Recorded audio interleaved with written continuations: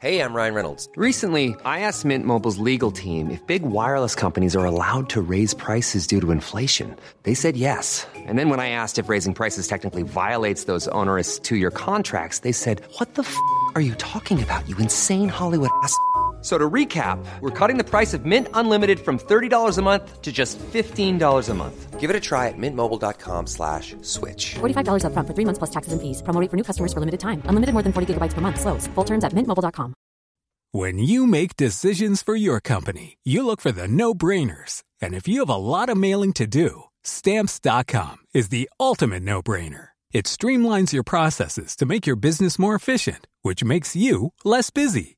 Mail checks, invoices, legal documents, and everything you need to keep your business running with Stamps.com. Seamlessly connect with every major marketplace and shopping cart. Schedule package pickups and see your cheapest and fastest shipping options from different carriers, with rates up to 89% off USPS and UPS rates. And with the Stamps.com mobile app, you can take care of mailing and shipping wherever you are. Make the same no-brainer decision as over 1 million other businesses with Stamps.com. Sign up with code PROGRAM for a 4-week trial, plus free postage and a free digital scale. No long-term commitments or contracts. That's Stamps.com. Code PROGRAM. FM 104 Sunday Night Live with Louise Ty. Dublin's hit music station F104, Louise Ty here with you until 1 o'clock. I'm now joined on the phone by Hilary O'Shaughnessy from Playable City. Hello, how are you? Hi, how are you? Thanks for having me. Thank you so much for chatting to me. So I suppose, tell me what exactly Playable City is. So Playable City is a project that originated from an organisation called Watershed in Bristol. And specifically, Watershed calls itself a digital creativity centre. So we're really interested in how technology, and especially creative technology, or technology can be used creatively. And specifically in Playable City, we were looking at how can you, at the time when we started, there was just a lot of tech companies installing lots of tech in cities, and it wasn't really, like, we've all seen those, like, terrible portals and terrible Wi-Fi stands that nobody uses, and we were sort of questioning who's making those decisions and why are they making them, and the amount of money that was being spent on them. So, and this was happening across the world. It wasn't, so we're based in Bristol, sorry, I should have said. And so the idea of the Playable City came out of trying to come up with a way to fund artists, creatives from different backgrounds to think creatively about technology in cities and give them the opportunity to do that, you know, because we'd seen smaller projects and seen the impact that you can have, like, on really simple projects. So we thought, what if we give them more power to do bigger projects? What would come out of it? And it sort of grew from there, really. Yeah, and you're so right, because even here in Dublin, there's been so many little things that have been set up, and initially it's all new and brilliant and exciting, and then suddenly it's kind of left, and then it kind of fades away, and then it just looks very derelict, and it doesn't really do much anymore. It's kind of just left there. So I suppose... Yeah, and it's sorry. No, go ahead. No, I was going to say, and it's kind of expecting everyone to be the same as well. Like, one part of Dublin is different to another part, so you need to have different solutions for different places, you know. So how can, or where do you see it going? What do you think we could do to make it better? So, Playable City started about 6 years ago, and from that, we've got a number of projects come out of it. So one of the projects we're working on at the moment is kind of more around the area of digital placemaking. And what that means is we're trying to work with people to think about how they can use creative projects to actually impact the influences or influence the people making the decisions in cities. So, for example, one of the projects we have at the moment is a lovely project by an artist called Joe Wilkes, who is working, he's a wheelchair user. He's working with lots of other wheelchair users, and they have modified their wheelchair to collect data as they're going around the city. Wow. And and it's all made by themselves. Like, everybody makes their own kit, so it's a really kind of DIY ethos, and everyone decides what kind of data they want to collect. But essentially what they're trying to do is be sort of empowered or data collection agents for the city to tell them how awful it is, really, for actual wheelchair users in the for city. Accessibility and things like that. Absolutely. Yeah. And then they're hoping that this data, they'll own the data then, and they will be able to talk to councils about the decisions they make in terms of where they put pathways or where you can park or where you can put cycle routes. And it's just a really nice way of sort of levelling the conversation. You know, they're not councils won't be talking about disabled people in the third person. They'll be in the room talking about their own personal experience and the data they collected. And I think that's really important, of shifting the power. It's really important, and it's amazing that we can do that, because we could do that with so many different people, and even for young kids and things, to see how we could kind of engage them in the city and how they can manoeuvre around. Because even, I suppose, the switches on crossings, like on pedestrian crossings, are all usually quite high. So I suppose if we could register that as well, it wouldn't be a bad thing for people to be like, oh, okay, yeah, maybe if we lower them, or if we do this, or, you know, it shows us there is other ways, or that we could possibly look at it a bit deeper than we are already.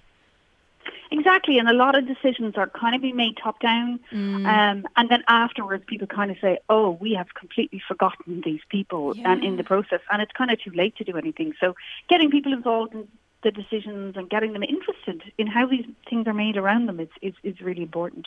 And talk to me about your Smart City programs.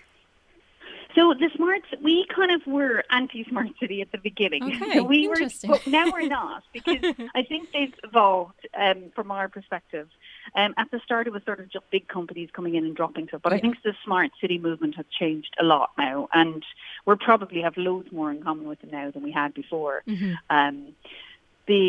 So I mean, I think it can range from collecting data to understand how we move waste around the city, which you know, that's not very imaginative for people to try and connect with. But also things like lighting in the city. We had a lovely project called Shadowing, where we had artists Chomko and Rosier. They basically modified street lamps, and when you walked underneath them, it recorded your shadow and played it back for you. And it was a really simple, lovely project. And as soon as people saw it, they got it immediately and were like, oh, brilliant, I'm going to start messing. But then they started to ask questions like, why is this here? What's going on here? Who runs this lighting in this street? You know, the bigger conversations started to happen quite quickly. And that's what really made us think, oh, there's something here. It's not just nice stuff. It's actually stuff that can make you think. I think with things like that as well, people can get worried about their information being out there, but there's no kind of, it's not registered like that. It's just kind of how their movement is and things like that, isn't it? Yeah, and I mean, you know, and there's also, and it brings questions up about who owns our data, who owns data in the city. You know, if you're a citizen giving data, you should know where it is. You should, and it should be given to you in a way that you understand what that is, because a lot of the time, to be honest, some companies use language to try and exclude people. They try and use big jargon, and it's just jargon, you know, but it's just, they're trying to say, well, oh no, this is worth something, so go away. But what we're trying to do is, like, you know, get people involved in it, because actually there are lots of easy ways in. Yeah. And we all kind of understand this stuff when it's explained to you in normal ways about your data, you know. And I feel like if people knew that they're at no harm, nobody's going to come in and start taking your house or things like that, that people would be more on board and be engaging in it rather than trying to run away from it. Absolutely, you know, and help co-design great things that could be of more benefit, or other things that they think, well, I'm not so sure about. You know? Yeah, absolutely. But, I suppose at the moment we're all trying to save the arts, and we're all trying to find other ways to promote them and find work at the moment. So all this is so brilliant. It's such a great idea. Yeah, and that's part of our philosophy as well, is getting creative voices in at the table making decisions about cities, because we rely so much on creative people. We've just seen it, you know, during lockdown. Everyone's like, where's my crafts? Where's my painting? Where's my film? Like, we rely on that, but we kind of take it for granted. But actually, if we have creative people in the bigger decisions in cities, we can really do interesting things, you know. Absolutely. And you do workshops as well, don't you?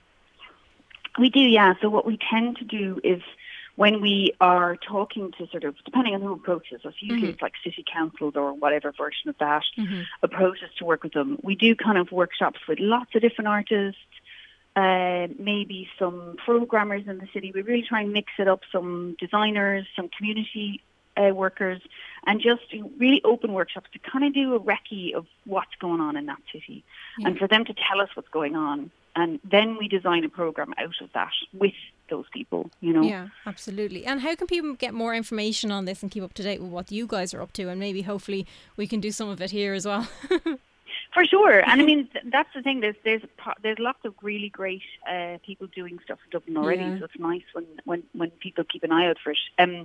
The Playable City is the website, but also if you go to watershed.co.uk, that's our website. We've got some other kind of city-based public art programs, and we've got a really interesting talk coming up actually on the 9th of September, where we had 14 producers from around the world work on these kind of projects in their own countries, and they formed a network of people. And one of them actually was Michelle Brown from Dublin, so she's really great. Brilliant. She's part of that network. And we're going to talk about that, and there's going to be a report, a kind of nice website, telling kind of how to do these things in your own city and how to get people involved and how to do workshops. And so people should, if they go to Watershed and sign up, you'll get a mailing list. You'll get the information about it and you'll get told about it. Yeah, amazing. That's the best way, yeah. Thanks so much, Hilary, for chatting to me about that today. I really enjoyed it. No problem. Thanks for having me. Chat to you soon. Brilliant. Bye-bye. Bye. FM 104 Sunday Night Live with Louise Ty. Hey, it's Danny Pellegrino from Everything Iconic.